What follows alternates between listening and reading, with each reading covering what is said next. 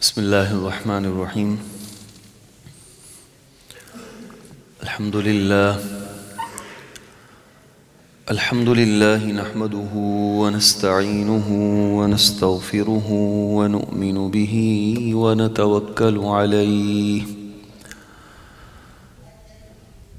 ونعوذ باللہ من شرور انفسنا ومن سیئات اعمالنا من يهده الله فلا مضل له ومن يضلله فلا هادي له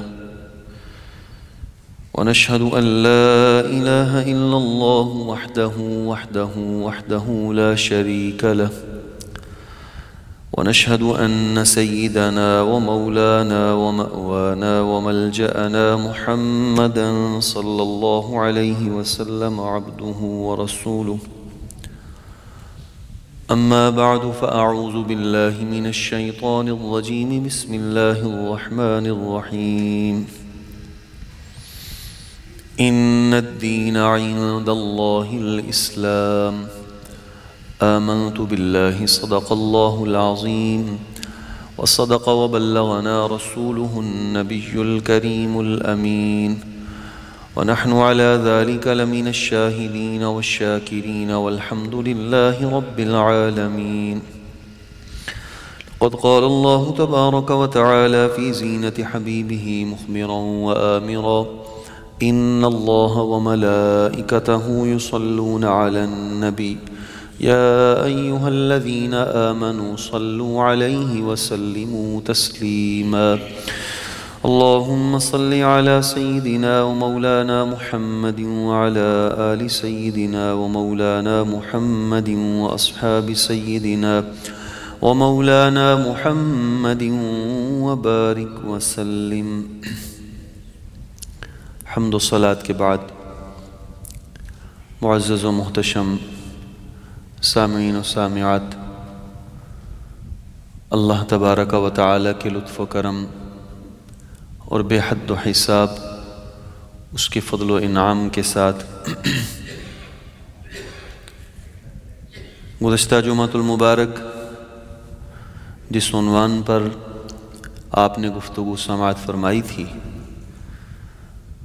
وہ عنوان تھا دل کی آزادی شہنشاہی. آج بفضلہ تعالی ایک حدیث پاک کی روشنی میں منافق کی علامات پر مختصر سا بیان عرض کیا جائے گا. آقا کریم صلی اللہ تعالی علیہ وآلہ وسلم کا ایک ارشاد مبارک جسے بہت سے محدثین نے اپنی کتابوں میں درج فرمایا. حضرت سیدنا ابو ہریرہ رضی اللہ تعالی عنہ اس حدیث پاک کے راوی ہیں کہ آقا کریم صلی اللہ علیہ وسلم نے ارشاد فرمایا: آیت المنافق ثلاث، منافق کی 3 نشانیاں ہیں. اذا حدث کذب، جب وہ بات کرتا ہے تو جھوٹ بولتا ہے. وَإِذَا وَعَدَ أَخْلَفَ، جب وہ وعدہ کرتا ہے تو پورا نہیں کرتا. وَإِذَا اؤْتُمِنَ خَانَ، اور تیسری نشانی یہ ہے کہ جب اس کے پاس امانت رکھی جائے تو وہ اس میں خیانت کرتا ہے.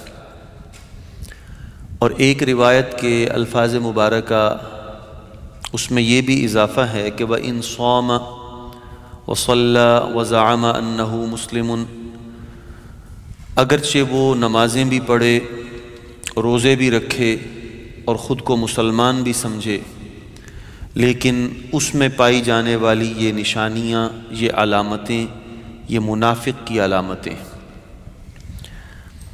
اسی مضمون سے ملتی جلتی ایک اور روایت بھی ہے جسے دیگر محدثین نے درج فرمایا کہ 4 من کن فیہ کان منافقا خالصا، 4 نشانیاں ایسی ہیں کہ جس میں بھی پائی جائیں گی وہ پکا منافق ہوگا۔ ان میں سے 3 یہی نشانیاں ہیں، اور چوتھی نشانی یہ ہے کہ وَإِذَا خَاصَمَ فَجَرَ، کہ جب وہ جھگڑا کرے تو اس وقت وہ غلط زبان استعمال کرتا ہے۔ یہ 4 نشانیاں اور ایک روایت کے مطابق 3 نشانیاں منافق کی ذکر کی گئیں۔ قبل اس کے کہ ہم ان علامات پر کچھ اختصار کے ساتھ گفتگو عرض کریں، اس بات کی وضاحت شروع میں کر دینا مناسب معلوم ہوتا ہے کہ منافق 2 طرح کے، ایک وہ منافق جس کا عقیدہ غلط ہے، بظاہر اپنے آپ کو مسلمان کہلوانے والا، مسلمانوں کے ساتھ اٹھنے بیٹھنے والا، ان کی صفوں میں نماز پڑھنے والا، لیکن دل میں کفر کو چھپانے والا۔ یہ منافق اعتقادی منافق کہلاتا ہے، یعنی عقیدے کا منافق، جس کے بارے میں قرآن پاک میں بہت سخت الفاظ ذکر کیے گئے۔ ان المنافقین فی الدرک الاسفل من النار، کہ جہنم کا جو سب سے نچلا طبقہ ہے، عقیدے کا منافق اس طبقے میں پھینکا جائے گا، جہنم کے سب سے نچلے درجے میں اس کا ٹھکانہ ہوگا۔ یہ اس دشمن سے زیادہ خطرناک ہے کہ جو کھلم کھلا کفر یا شرک کا ارتکاب کرتا ہے۔ ایسے دشمن سے بچاؤ آسان ہوتا ہے، انسان کو پتہ ہے کہ یہ کافر ہے، یہ مشرک ہے، یہ دین کا دشمن ہے، لہٰذا اس سے اپنا ایمان بچانا، اس سے اپنی حفاظت کرنا آسان ہوتا ہے۔ لیکن جب کوئی انسان اپنے کفر کو دل میں چھپا کر بظاہر مسلمانوں جیسے عمل کرتا ہے، مسلمانوں کی صفوں میں اٹھتا بیٹھتا ہے، تو یہ آستین کا سانپ اس کھلے دشمن سے زیادہ خطرناک ہے، اس سے بچاؤ زیادہ مشکل ہے، اور اس کا وار زیادہ سخت کارگر ہوتا ہے، اس لیے اس کی سزا بھی دوسرے کفار سے زیادہ سخت رکھی گئی۔ جبکہ دوسرا منافق وہ ہے جس کا ذکر اس حدیث پاک میں فرمایا گیا، یہ عقیدے کا منافق نہیں ہے، اسے علماء نے عمل کا منافق کہا ہے۔ یعنی سادہ لفظوں میں یوں کہہ لیجئے کہ اس پر فتوی کفر تو نہیں لگے گا، جو جھوٹ بولتا ہے، وعدہ خلافی کرتا ہے، امانت میں خیانت کا مرتکب بنتا ہے، جس میں یہ 3 نشانیاں پائی جاتی ہیں، اسے ہم کافر تو نہیں کہیں گے، کیونکہ اس کے دل میں ایمان موجود ہے، وہ جیسے ظاہر سے مومن ہے باطن میں بھی مومن ہے، اس کا ظاہر و باطن ایمان پر ہی قائم ہے، لیکن اس کا یہ جو عمل ہے، یہ جو اس نے علامات اپنا رکھی ہیں، یہ ایک مومن کی علامات نہیں، یہ منافق کی نشانیاں ہیں، اس لیے اس منافق کو عملی منافق کہا جاتا ہے۔ تو عقیدے کا منافق تو سب سے بدترین شخص ہے، جبکہ عمل کا منافق بھی اس حدیث پاک کی روشنی میں باوجود مومن ہونے کے، باوجود مسلمان ہونے کے، اس کا یہ طرز عمل، اس کا یہ رویہ، اس کا یہ چال چلن مومنوں جیسا نہیں ہے، بلکہ منافقوں جیسا ہے۔ بہت سے لوگ دین کو نماز، روزہ اور دیگر عبادات تک محدود سمجھتے ہیں۔ معاملات میں، لین دین میں، بول چال میں اور اپنے رویوں کا اظہار کرنے میں دین کے وہ احکام جو اللہ اور اس کے رسول نے ذکر فرمائے ہیں، لوگ ان کی پرواہ نہیں کرتے۔ جو انسان ہمیں صف اول کا نمازی دکھائی دیتا ہے، ہم اس انسان کو نیک اور پارسا سمجھتے ہیں، اور وہی شخص جب میدان عمل میں نکل کر لوگوں کو دھوکہ دیتا ہے، ان کی امانتوں میں خیانت کا ارتکاب کرتا ہے، ان سے مکر و فریب اور داؤ کھیلتا ہے، اور پھر ساتھ ساتھ صف اول کا نمازی بھی ہے، تو ہم اس کی نمازوں کو دیکھ کر اسے نیک سمجھتے ہیں، جبکہ حقیقت یہ ہے کہ جو انسان لوگوں کے ساتھ کھڑا نہیں ہے وہ اللہ کریم کے ساتھ بھی کھڑا نہیں ہو سکتا۔ جو معاملات میں سچا نہیں ہے وہ اپنے خالق و مالک کے ساتھ بھی سچا نہیں ہو سکتا۔ ہمارے دین نے ہمیں یہی راستہ دکھایا ہے، اور ہمارے اسلاف کا یہی مزاج رہا ہے کہ وہ لوگوں کی شناخت اور پہچان ان کے صوم و صلات سے نہیں کرتے تھے، وہ ان کی پہچان ان کے معاملات سے کرتے تھے۔ جس کا معاملہ ٹھیک ہے، لوگوں کے ساتھ جس کا رویہ اور اخلاق درست ہے، جو لوگوں کے ساتھ لین دین میں دھوکہ اور جھوٹ اور مکر و فریب نہیں کھیلتا، وہ انسان نماز روزے کا اتنا پابند نہ بھی ہو تو وہ انسان کھرا انسان ہے۔ نماز روزہ بندے اور رب کا معاملہ ہے، اس میں بھی انسان کو پابند ہونا چاہیے۔ کوئی شک نہیں کہ نماز انسان کے ایمان کو مضبوط کرتی ہے، اللہ کریم سے رابطہ اس کا مستحکم ہوتا ہے، اور مومن کسی بھی حالت میں نماز نہیں چھوڑ سکتا، یہ ہمارے دین کا حکم ہے۔ لیکن جو انسان نمازیں بھی پابندی سے پڑھے، دیگر احکام شرع بھی پابندی سے بجا لائے، لیکن اس کے اخلاق اور لین دین ٹھیک نہ ہوں، معاملات درست نہ ہوں، تو ایسا انسان کھرا نہیں ہو سکتا۔ اور جھوٹ جو سب سے پہلی نشانی بتائی گئی ہے، یہ تو انتہائی قابل نفرت چیز ہے، قابل مذمت چیز ہے۔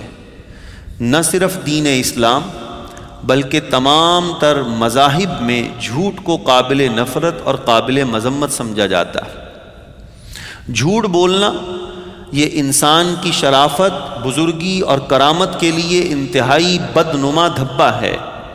جو انسان جھوٹا ہے وہ بظاہر دنیا کا مفاد، اپنی اغراض سمیٹ سکتا ہے، لیکن حقیقی کامیابی اسے کبھی حاصل نہیں ہو سکتی۔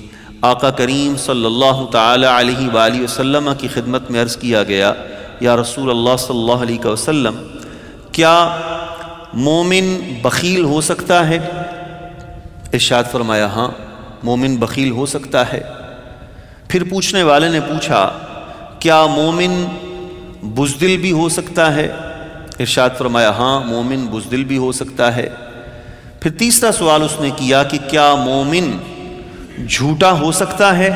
تو فرمایا کہ نہیں، مومن جھوٹا نہیں ہو سکتا۔ آقا کریم صلی اللہ تعالی علیہ وآلہ وسلم نے ایمان والوں کے لیے جو ایک معیار قائم فرمایا ہے، مومنین کو جو ایک میزان عطا کیا ہے، اس میزان کی روشنی میں پرکھا جائے تو انسان کے اندر بزدلی کا پایا جانا، کنجوسی اور بخل کا پایا جانا، یہ تو امکانی حد تک ہے۔ اور آقا علیہ الصلوۃ والسلام نے اپنے امتیوں کے لیے فرمایا ہے کہ یہ ہو سکتی ہے کہ میری امت میں ایسے لوگ ہوں جو بزدل بھی ہوں، جو بخیل بھی ہوں، لیکن جو جھوٹ بولتا ہے وہ میری امت میں نہیں ہو سکتا۔ میرا امتی بھی ہو اور جھوٹ بولے، یہ نہیں ہو سکتا۔ اور دوسرے مقام پر وہ حدیث پاک مشہور ہے جو آپ نے سن رکھی ہے کہ من غش فلیس منا، جو دھوکہ دیتا ہے وہ ہم میں سے نہیں ہے۔ دو شخصوں کو آقا علیہ الصلوۃ والسلام نے اپنی جماعت میں سے الگ قرار دیا ہے، جو جھوٹ بولنے والا ہے اور دوسرا وہ شخص جو لوگوں کو دھوکہ دینے والا ہے۔ یہ نہیں فرمایا جو بے نمازی ہے وہ ہم میں سے نہیں، یہ نہیں فرمایا جو روزہ نہیں رکھتا وہ ہم میں سے نہیں ہے، یہ نہیں فرمایا جو طاقت ہونے کے باوجود حج نہیں کرتا وہ ہم میں سے نہیں ہے۔ جتنی عبادات ہیں ان عبادات کو بجا نہ لانے والے شخص کو سرکار نے نہیں فرمایا کہ یہ ہم میں سے نہیں ہے، لیکن جو لوگوں کے ساتھ معاملات میں جھوٹ بولتا ہے، لوگوں کو دھوکہ دیتا ہے، لوگوں کے ساتھ داؤ کھیلتا ہے، اسے آقا نے فرمایا کہ وہ ہم میں سے نہیں ہے۔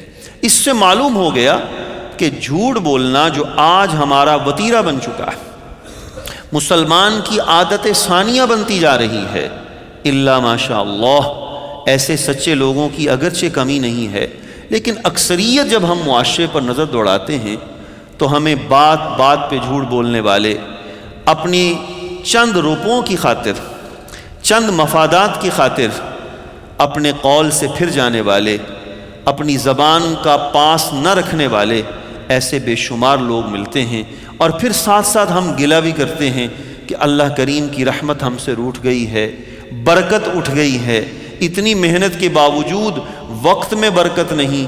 کبھی لوگ زمانے کو برا بھلا کہتے ہیں، زمانے کے اندر برکت نہیں ہے، دور ہی ایسا آ گیا ہے، اب تو لگتا ایسے ہے کہ کسی بھی شے میں سکون نہیں۔ ان کے اسباب بھی ڈھونڈیے، ان کی وجوہات بھی دیکھیے۔ جب ہماری زندگی صبح کا آغاز جھوٹ سے ہوتا ہے اور اختتام لوگوں کے مکر و فریب پر ہوتا ہے، تو اللہ کریم کی رحمتیں اور برکتیں ہمارے شامل حال کیسے ہوں گی؟ آج یہ جملہ آپ نے اکثر لوگوں کے منہ سے سنا ہوگا کہ جھوٹ کے بغیر کاروبار نہیں ہوتا، جھوٹ کے بغیر زندگی نہیں گزر سکتی۔ جھوٹ تو بولنا ہی پڑتا ہے، کاروبار میں، لین دین میں، بول چال میں، اپنے مفاد کی خاطر بہت سے لوگ جھوٹ بولتے ہیں اور پھر اسے جائز قرار دینے کے لیے یہ عذر تراشتے ہیں۔ جی مجبوری ہے، کیا کریں؟ آقا کریم صلی اللہ تعالی علیہ وآلہ وسلم کا ارشاد پاک فرمایا، الصدق ینجی والکذب یہلک۔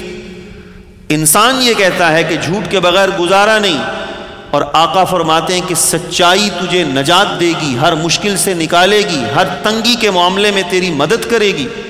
الصدق ینجی، سچائی تجھے نجات دے گی، والکذب یہلک، اور جو جھوٹ ہے بظاہر تم اس جھوٹ سے کچھ فائدہ سمیٹ بھی لو، لیکن جھوٹ کا جو انجام ہے وہ آخر کار تباہی، ہلاکت اور بربادی کے علاوہ اور کچھ نہیں ہے۔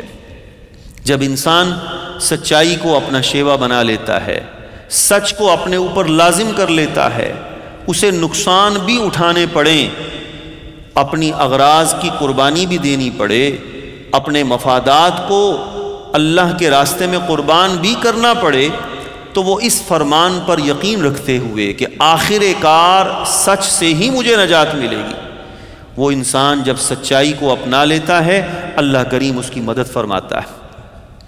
انسانوں کا یہ بنایا ہوا کلام، انسانوں کی جو سوچ ہے وہ غلط ہو سکتی ہے، آقا کریم صلی اللہ تعالی علیہ وآلہ وسلم کا فرمان کبھی بھی غلط نہیں ہو سکتا۔ سچائی کو اپنا کر دیکھیں، سچائی پر قائم رہ کر دیکھیں، اس سچائی پہ قائم رہتے ہوئے قربانی تو دینی پڑے گی۔ یہ تو خود قرآن نے کہا، یا ایھا الذین آمنوا کونوا قوامین بالقسط شہداء للہ۔ ایمان والو، حق کا ساتھ دو، سچ پہ قائم ہو جاؤ، شہداء للہ، اللہ کی خاطر گواہ بن جاؤ، اور پھر اس گواہی کے نتیجے میں جو انجام ہے اس کے بھگتنے کے لیے بھی تیار رہو۔ وَلَوْ عَلَىٰ أَنفُسِكُمْ أَوِ الْوَالِدَيْنِ وَالْأَقْرَبِينَ، اگرچہ تمہارا یہ حق تمہارے اپنے ہی خلاف جاتا ہو، اگرچہ تمہاری سچائی کا رزلٹ تمہارے ماں باپ کے خلاف جاتا ہو، تمہارے عزیز و اقارب اور دوست احباب کو نقصان پہنچتا ہو، لیکن ہم تمہیں حکم دیتے ہیں کہ تم نے سچائی کے دامن کو تھام کے رکھنا ہے۔ حق ہمیشہ اسی کا بول بالا ہوتا ہے۔ امام حسین رضی اللہ تعالی عنہ نے 72 نفوس قدسیہ کے ساتھ حق کا ہی تو ساتھ دیا تھا، اسی سچ کا بول بالا کیا تھا، اسی سچائی کو قائم رکھنے کے لیے۔ ایک بات ہی تو تھی کہ اس یزید کی بیعت کر لی جاتی، بات مان لی جاتی، کوئی تعویل کر لی جاتی، لیکن آپ نے نہ تعویل کی نہ اس کی بات مانی، بلکہ سچ کا اور حق کا پرچم بلند کرتے ہوئے اپنی جان کا اور 72 افراد کی قربانیوں کا نذرانہ پیش کیا۔ یہ ہرگز مطلب نہیں ہے کہ ہر شخص کے اندر سچائی کا وہی جذبہ ہو جو امام علی مقام میں تھا، یہ ہرگز مطلب نہیں ہے۔ اللہ تبارک و تعالیٰ نے مزاج مختلف پیدا کیے ہیں، ایمان کی کمی اور بیشی، ایمان کی قوت اور ضعف، یہ ہر انسان کا الگ ہے، کسی کا ایمان بہت مضبوط ہے، کسی کا کمزور ہے۔ ہر مومن سے اس درجے کی سچائی کا تقاضا نہیں ہے کہ ہر مومن اتنا ہی سچا ہو جتنے امام علی مقام ہے، یہ ہرگز مطلب نہیں۔ لیکن یہ بھی تو کوئی مطلب نہیں بنتا کہ انسان چند مفادات کے لیے، چند ٹکوں کے لیے جھوٹ اور سچ ایک کر دے۔ لا تلبسون الحق بالباطل، ایمان والو حق اور باطل کی آمیزش مت کرو، حق الگ ہے، باطل الگ ہے، سچ الگ ہے، جھوٹ الگ ہے۔ جو انسان یہ کہتا ہے کہ جھوٹ کے بغیر گزارا نہیں، اسے یاد رکھنا چاہیے کہ جھوٹے انسان پر قرآن نے کیا کہا، فَنَجْعَلْ لَعْنَةَ اللَّهِ عَلَى الْكَاذِبِينَ، جھوٹوں پر اللہ کی لعنت ہے۔ اللہ کریم کی لعنت کا مطلب اللہ کی رحمت سے دوری، جس سے اللہ کریم کی رحمت روٹھ جائے، اللہ کریم کی رحمت اور برکت اٹھ جائے، اس انسان کی دنیا کیسے سنورے گی، آخرت کیسے سرخرو ہوگی، وہ انسان کیسے کامیاب ہوگا؟ ہاں، اگر انسان سچائی کا چلن اپنا لے اور پھر اس کے لیے قربانی دینے پر تیار ہو جائے تو اللہ تبارک و تعالی اسے بڑے بڑے نقصانوں سے بچا لیتا ہے۔ ابن خراش ایک انتہائی صاف گو اللہ کے نیک انسان تھے حجاج بن یوسف کے زمانے میں۔ حجاج بن یوسف اپنے دور کا انتہائی متسلط اور جابر حکمران تھا، جس نے بے شمار بے گناہوں کو تہہ تہہ کیا۔ ابن خراش کے 2 بیٹے حجاج بن یوسف کے خلاف کسی تحریک میں شامل ہوئے اور اس تحریک کو، اس گروہ کو شکست ہو گئی۔ وہ دونوں بچے اپنی جان بچانے کے لیے بھاگ گئے، روپوش ہو گئے۔ کچھ عرصہ ایسے ہی وہ مفرور رہے۔ ایک دن وہ اپنے گھر میں واپس آ گئے، ابن خراش کو ملنے کے لیے چھپتے چھپاتے گھر میں پہنچ گئے۔ حجاج بن یوسف کے جاسوسوں نے بھی اسے بتا دیا، اس کی بھی CID تھی، کہ وہ تمہارے جو 2 دشمن تھے جو تمہارے خلاف تحریک میں لڑے تھے، ابن خراش کے بیٹے، وہ اس وقت اپنے گھر میں موجود ہیں۔ حجاج نے اپنے فوجیوں کو بھیجا، ابن خراش کو بلایا، سامنے بٹھایا اور کہا کہ آج ابن خراش تمہارے سچ کا امتحان ہے، پورے معاشرے میں تمہاری سچائی مشہور ہے، آج پتہ چل جائے گا کہ تم حق کا ساتھ دیتے ہو یا اپنی جان بچاتے ہو۔ آپ نے پوچھا کیا کہنا چاہتے؟ کہا وہ جو تمہارے 2 بیٹے میرے خلاف لڑے تھے، میں نے سنا ہے کہ وہ گھر آ گئے ہیں۔ کہا ہاں ایسا ہی ہے، وہ تمہارے خلاف لڑے تھے لیکن وہ رات کو گھر واپس آ گئے ہیں۔ کہاں ہیں؟ کہا گھر میں موجود ہے۔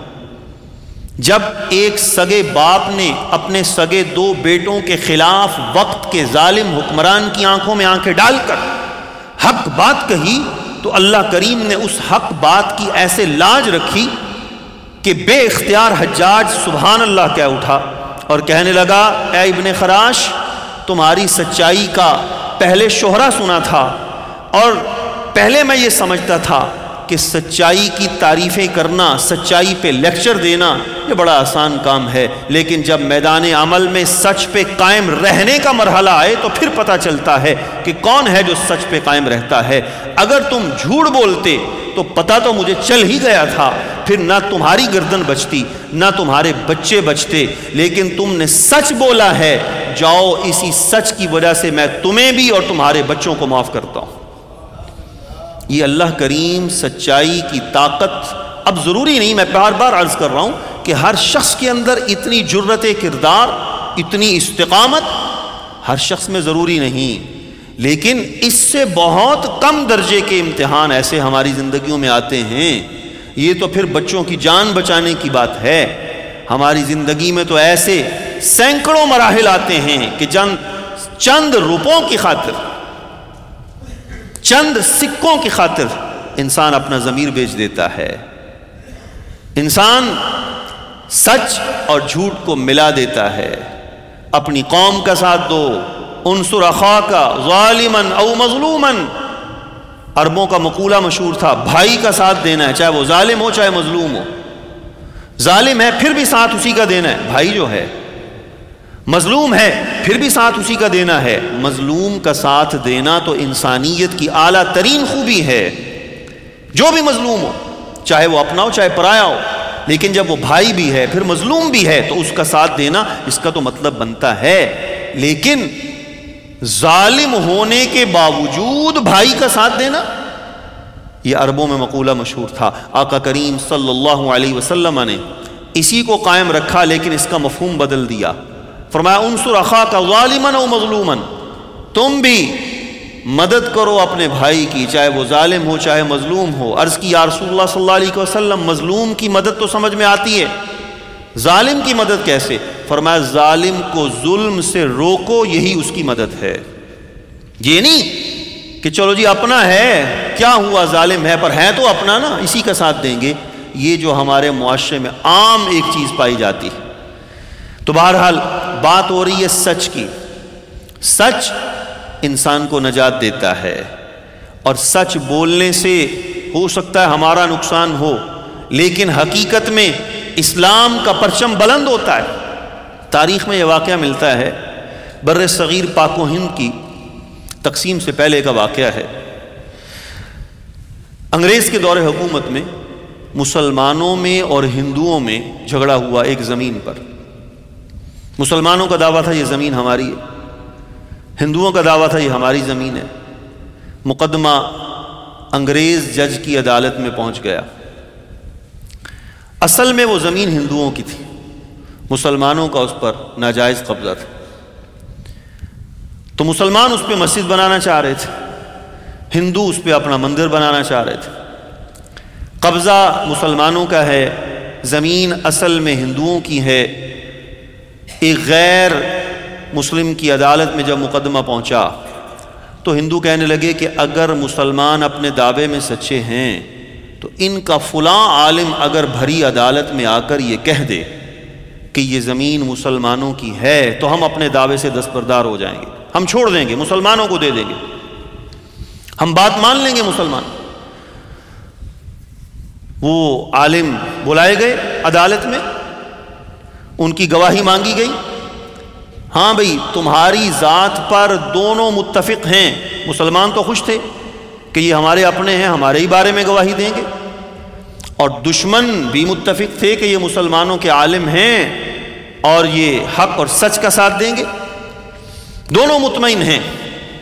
جب اس سے گواہی مانگی گئی تو انہوں نے کہا جی یہ حقیقت میں زمین ہندوؤں کی ہے اور مسلمانوں کا اس پر ناجائز قبضہ ہے۔ تو اس پر مسلمانوں کو تو اشتعال آیا، لیکن جو جج نے اس پر ریمارکس دیے، جو اس نے جملہ بولا، اس نے کہا آج مسلمان تو ہار گئے پر اسلام جیت گیا۔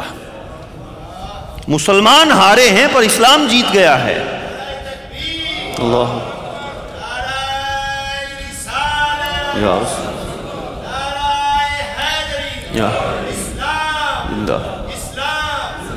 کاش ہمارے اندر بھی یہ جذبہ آ جائے کہ ہماری اگر شکست ہوتی ہے تو ہو جائے پر اسلام کا جھنڈا نیچے نہیں آنا چاہیے۔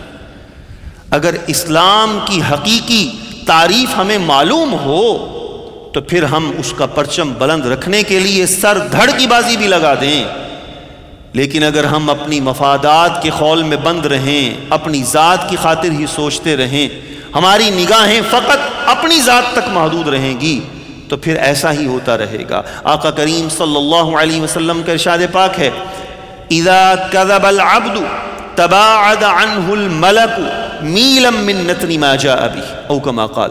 فرمایا جب بندہ جھوٹ بولتا ہے تو وہ جو محافظ فرشتہ اللہ نے ہر انسان کے ساتھ لگا رکھا ہے وہ اس انسان کے منہ سے نکلنے والی بدبو کی وجہ سے 1 میل دور چلا جاتا ہے۔ 1 میل دور وہ بدبو ہمیں محسوس نہیں ہوتی۔ وہ بدبو کون سی ہے؟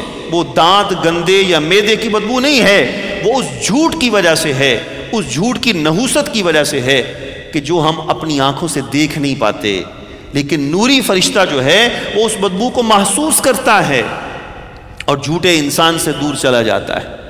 آقا کریم صلی اللہ علیہ وآلہ وسلم نے خود ارشاد فرمایا الا انبئکم باکبر الکبائر، فرمایا میرے صحابہ تمہیں کبیرہ گناہوں میں سے بڑا کبیرہ گناہ نہ بتاؤں؟ کبیرہ گناہ پہلے ہی بڑا ہے، پھر ان کی فہرست میں جو ان سے بڑا ہے۔ عرض کی یا رسول اللہ صلی اللہ علیہ وسلم ضرور فرمائیے، تو فرمایا الاشراک باللہ، اللہ سے شرک کرنا یہ سب سے بڑا کبیرہ گناہ ہے۔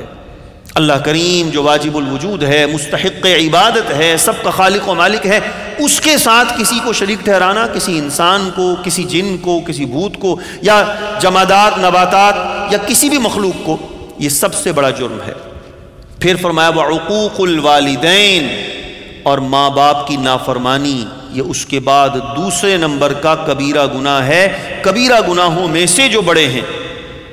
اور پھر تیسرے کے بارے میں فرمایا، حدیث پاک میں ہے کہ سرکار تکیہ لگا کے بیٹھے ہوئے تھے، آپ اٹھ بیٹھے، اپنی ٹیک ختم فرما دی، اور پھر فرمایا الا وشہادۃ الزور وقول الزور، الا وشہادۃ الزور وقول الزور، 3 دفعہ ارشاد فرمایا، او کما قال، فرمایا سنو، جھوٹی گواہی دینا اور جھوٹ بولنا، جھوٹی گواہی دینا اور جھوٹ بولنا یہ کبیرہ گناہوں میں سے بہت بڑا کبیرہ گناہ ہے۔ اور میں نے پہلے عرض کر دیا کہ جب سرکار سے پوچھا گیا سرکار آپ کا امتی بخیل ہو سکتا ہے؟ فرمایا ہو سکتا ہے۔ بزدل ہو سکتا ہے؟ فرمایا ہو سکتا ہے۔ پوچھا گیا سرکار آپ کا امتی جھوٹا ہو سکتا ہے؟ فرمایا نہیں ہو سکتا۔ جھوٹ جو آج ہمارا وصف بن چکا ہے، بات بات پہ جھوٹ، قصدن بولا جانے والا جھوٹ، غیر ارادی غیر اختیاری طور پہ بولا جانے والا جھوٹ، لوگوں کو ہنسانے کے لیے بولا جانے والا جھوٹ، اپنے مفادات کی خاطر بولے جانے والا جھوٹ۔ کچھ لوگ مجبور کرتے ہیں دوسروں کو آ کر کہ آپ ہماری خاطر یہ جھوٹ کی گواہی دو، خود تو اس جرم میں شامل ہوتے ہی ہیں، دوسروں کو بھی لپیٹنا چاہتے ہیں۔ یہ تمام طریقے آج بظاہر انسان سمجھتا ہے یہ چلو کسی غریب کی مدد ہو جائے گی، یہ مدد نہیں ہے، یہ حقیقت میں تعاون نہیں ہے۔ آپ کا قلم جب جھوٹ لکھ رہا ہے، آپ کے ہاتھ جب جھوٹ کے فیصلے میں شامل ہو رہے ہیں، تو جو گناہ کا وبال اس شخص پر آئے گا اس وبال سے آپ بھی نہیں بچ سکیں گے۔ کچھ لوگ آتے ہیں جی ہمیں لکھ دیں کہ یہ انسان اس کی یہ مجبوری ہے، جھوٹی گواہی، جھوٹا سرٹیفکیٹ، اپنے مفاد کی خاطر جھوٹ بولنا، یہ اس کا چلن عام ہو چکا ہے۔ آقا کریم صلی اللہ تعالی علیہ وآلہ وسلم نے سخت نفرت فرمائی ہے۔ صحابہ کرام علیہم الرضوان، اہل بیت اطہار اور تمام اسلاف حق اور سچ کا ساتھ دیتے رہے۔ آج ہماری زندگیوں میں اگر بے برکتیاں نظر آ رہی ہیں، سکون اور اطمینان قلب اٹھتا جا رہا ہے، پریشانیوں نے ڈیرے ڈال لیے ہیں، مصائب نے چاروں طرف سے گھیر لیا ہے، اور صبح کا چین اور رات کا سکون ہماری زندگیوں سے اٹھتا جا رہا ہے، تو اس کی بنیادی اسباب میں سے ایک سبب جھوٹ بھی ہے، جسے ہم بے اختیار بولتے رہتے ہیں، اور اس سے جو مفادات ہم سمیٹتے ہیں یہ مفاد ختم ہو جانے والا ہے۔ جھوٹ ایک ایسی برائی ہے جسے ہر مذہب برا سمجھتا ہے۔ ہر سلیم الفطرت انسان جس کی طبیعت میں اللہ پاک نے سلامتی رکھی ہے، جس کے مزاج میں اللہ پاک نے نفاست رکھی ہے، وہ جھوٹ کو برا سمجھتا ہے۔ اور دوسری چیز جو حدیث پاک میں بتائی گئی وہ ہے کہ جب انسان اس کے پاس امانت رکھی جائے تو وہ خیانت کرتا ہے۔ امانت میں خیانت کرنا یہ بھی منافق کی علامات میں سے ایک علامت ہے۔ آقا کریم صلی اللہ تعالی علیہ وآلہ وسلم نے ہجرت کی رات، مشہور واقعہ آپ نے بارہا سن رکھا ہے، مولا کائنات کو اپنے بستر مبارک پر سلایا اور ان کفار و مشرکین کی امانتیں واپس فرمانے کا حکم دیا جنہوں نے 13 سال آپ اور آپ کے صحابہ کرام پر انتہائی سخت اور انتہائی مشکل صبر آزما مراحل کی انتہا کر دی۔ خود قرآن کہتا ہے وَإِذْ يَمْكُرُ بِكَ الَّذِينَ كَفَرُوا لِيُثْبِتُوكَ أَوْ يَقْتُلُوكَ أَوْ يُخْرِجُوكَ۔ اے محبوب وہ تو آپ کے خلاف تدبیریں کر رہے تھے، سوچ رہے تھے کیا کریں، نعوذ باللہ آپ کو شہید کر دیں یا آپ کو مکہ المکرمہ سے مدینہ منورہ ہجرت پہ مجبور کریں، کیا کریں؟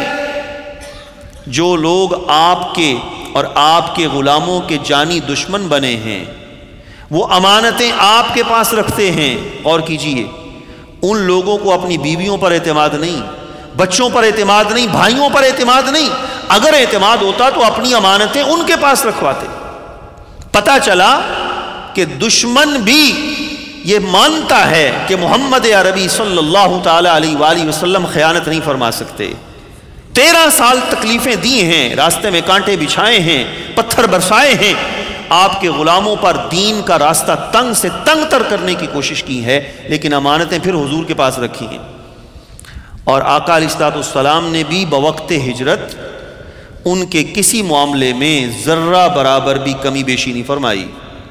اگر کوئی اور انسان ہوتا تو تعویلیں کر لیتا، بھئی ان لوگوں نے تو 13 سال ہمیں تنگ کیا ہے، آج ان کا مال ہمارے پاس ہے، چلو یہ مال لے چلتے ہیں، آخر ہم نے ان سے دکھ تھوڑے اٹھائے، اتنے دکھ ہم نے سہے ہیں، اتنی تکلیفیں، اور انہی کی وجہ سے تو ہم اپنا گھر بار چھوڑ کے مدینہ منورہ جا رہے ہیں۔ اگر کوئی اور انسان ہوتا تو کوئی تعویل گھڑ لیتا، لیکن نہیں، آقا کریم صلی اللہ علیہ وآلہ وسلم نے مولا کائنات کو وہاں سلایا کہ صبح ان کی امانتیں واپس کرنی ہیں، پھر مدینہ تشریف آنا ہے۔ یہ ایک میسج ہے قیامت تک آنے والے غلاموں کے لیے، قیامت تک آنے والے غلاموں کے لیے یہ پیغام ہے کہ 13 سال تکلیفیں سہ کر بھی دشمنوں کی امانتیں واپس لوٹائی جا رہی ہیں۔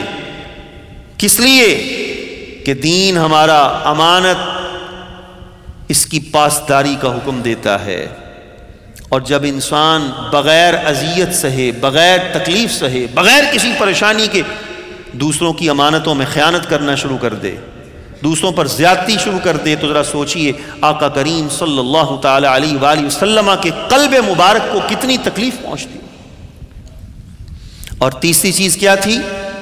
کہ جب انسان وعدہ کرے تو اس وعدے کو پورا کرے۔ اس وعدے کے اندر اگر وہ وعدہ پورا نہیں کرتا تو یہ مومن کی نشانی نہیں ہے۔ حضرت عمر فاروق رضی اللہ تعالیٰ عنہ کے زمانے خلافت میں بیت المقدس فتح ہوا، بیت المقدس بھی کہتے ہیں، بیت المقدس بھی کہتے ہیں، مسلمانوں کی فوجیں وہاں پر موجود ہیں، اسلامی مملکت کے دائرہ اختیار میں وہ ملک آ چکا ہے، وہاں پر مسلمانوں کا کنٹرول ہے، خلافت حضرت عمر فاروق رضی اللہ تعالیٰ عنہ کی ہے۔ اور جب مسلمان وہاں پر حاکم ہیں تو ان سے سالانہ جزیہ لیا جاتا تھا۔ جزیہ ایک مخصوص رقم ہوتی جس کو آج کے زبان میں آپ ٹیکس کہہ لیجئے۔ یہ ان کی جان، مال اور عزت و آبرو کی حفاظت کے لیے ہوتا تھا کہ تم ہمارے ملک کے شہری ہو، تمہاری جان و مال کی ہم حفاظت کریں گے اور تم اس پر ہمیں یہ جزیہ دو گے۔ سال بھر کا جزیہ ان سے لیا جاتا۔ اتفاق ایسا کہ کسی اور محاذ پر مسلمانوں کی فوج کی ضرورت پیش آ گئی۔ حضرت عمر فاروق رضی اللہ تعالیٰ عنہ سے عرض کیا گیا کہ وہ جو ہمارے فوجی دستے اس بیت المقدس کے محاذ پر ہیں، وہاں چونکہ امن ہے، تو کیوں نہ ہم وہاں سے اپنی فوج کو بلا کر اس محاذ پر بھیج دیں۔ تو فرمایا ٹھیک ہے، ایسے کر لیتے ہیں، لیکن ساتھ ہی آپ نے ایک حکم نامہ تحریر فرمایا۔ فرمایا جب وہاں سے اپنے فوجی دستے ہٹائے جائیں، اپنی افواج کو وہاں سے دوسرے محاذ پہ بھیجا جائے، تو ان کو جن کی جان و مال کی تحفظ کی ہم نے ذمہ داری اٹھائی ہے، انہیں میرا یہ پیغام سنا دیا جائے۔ وہ پیغام کیا؟ وہ پیغام یہ تھا کہ ہم نے آپ سے 1 سال کا جزیہ وصول کیا تھا، وہ رقم لی تھی، اس کے بدلے میں ہماری ذمہ داری کہ ہم آپ کی جان و مال اور عزت و آبرو کی حفاظت کریں، لیکن اب ہمیں ضرورت پیش آ گئی ہے، ایک اور محاذ پر ہماری افواج یہاں سے جا رہی ہیں، ہم اپنا وہ کیا ہوا وعدہ پورا نہیں کر پائیں گے، جب ہم یہاں نہیں رہیں گے تو آپ کی جان و مال کی حفاظت کیسے کر پائیں گے؟ لہٰذا وہ جو آپ سے سال بھر کا جزیہ ہم نے وصول کیا ہے وہ آپ کو واپس کیا جا رہا ہے۔ ایسی مثالیں کون پیش کرے گا؟ ایک مفتوحہ ملک جس کے باسیوں پر مسلمانوں کی حکومت ہے، اگر پیسے واپس نہ بھی کرتے تو انہوں نے کیا کہنا تھا؟ وہ تو مفتوح تھے، رعایا حکمران کے آگے دم نہیں مار سکتی، لیکن یہ اور لوگ نہیں ہیں، یہ محمد عربی صلی اللہ علیہ وسلم کے غلام ہیں، جنہوں نے اپنے حق سے، سچ سے، امانت سے، دیانت سے دنیا کو ثابت کرنا ہے کہ ہم کسی بھی محاذ پر جھوٹ کا، وعدہ خلافی کا اور خیانت کا ارتکاب نہیں کر سکتے۔ یہ 3 علامات جو آج آپ نے سماعت فرمائیں، آج ہم میں سے ہر شخص اپنے گریبان میں جھانکے، اپنے اعمال کا محاسبہ کرے، اپنا حساب ہم خود لیں، ہم کتنا جھوٹ بولتے ہیں، کتنی وعدہ خلافی کرتے ہیں۔ وعدہ خلافی تو غیر مسلم سے بھی جائز نہیں ہے، جھوٹ غیر مسلم سے بھی جائز نہیں ہے، امانت میں خیانت غیر مسلم سے بھی جائز نہیں ہے، چہ جائے کہ اپنے ہی مومن بھائیوں سے، اپنی بہنوں سے، اپنے عزیزوں سے، اپنے دوستوں سے انسان یہ حرکتیں کرے، اسے آقا کریم صلی اللہ علیہ وسلم نے منافق کی نشانیاں کہا ہے۔ منافق، اس کی تفصیل شروع میں عرض کی جا چکی ہے کہ جو عقیدے کا گرچہ منافق نہ ہو لیکن اس کا عمل، اس کا یہ کردار، یہ مومنانہ شان کا کردار نہیں ہے، یہ منافقانہ کردار ہے۔ مومن کو تو کھڑا ہونا چاہیے، مومن کو تو اپنی ذات کے علاوہ عزیز و اقارب جو بھی ہیں ان کی بھی پرواہ نہیں کرنی چاہیے، حق اور سچ کا ساتھ دینا چاہیے۔ اللہ کریم جل مجد العظیم کی بارگاہ میں دعا ہے اللہ رب العزت ہمیں ان احکامات پر عمل پیرا ہونے کی توفیق عطا فرمائے، ہم سب کو مومنانہ جرأت کردار نصیب فرمائے۔ آمین۔ وآخر دعوانا الحمدللہ رب العالمین۔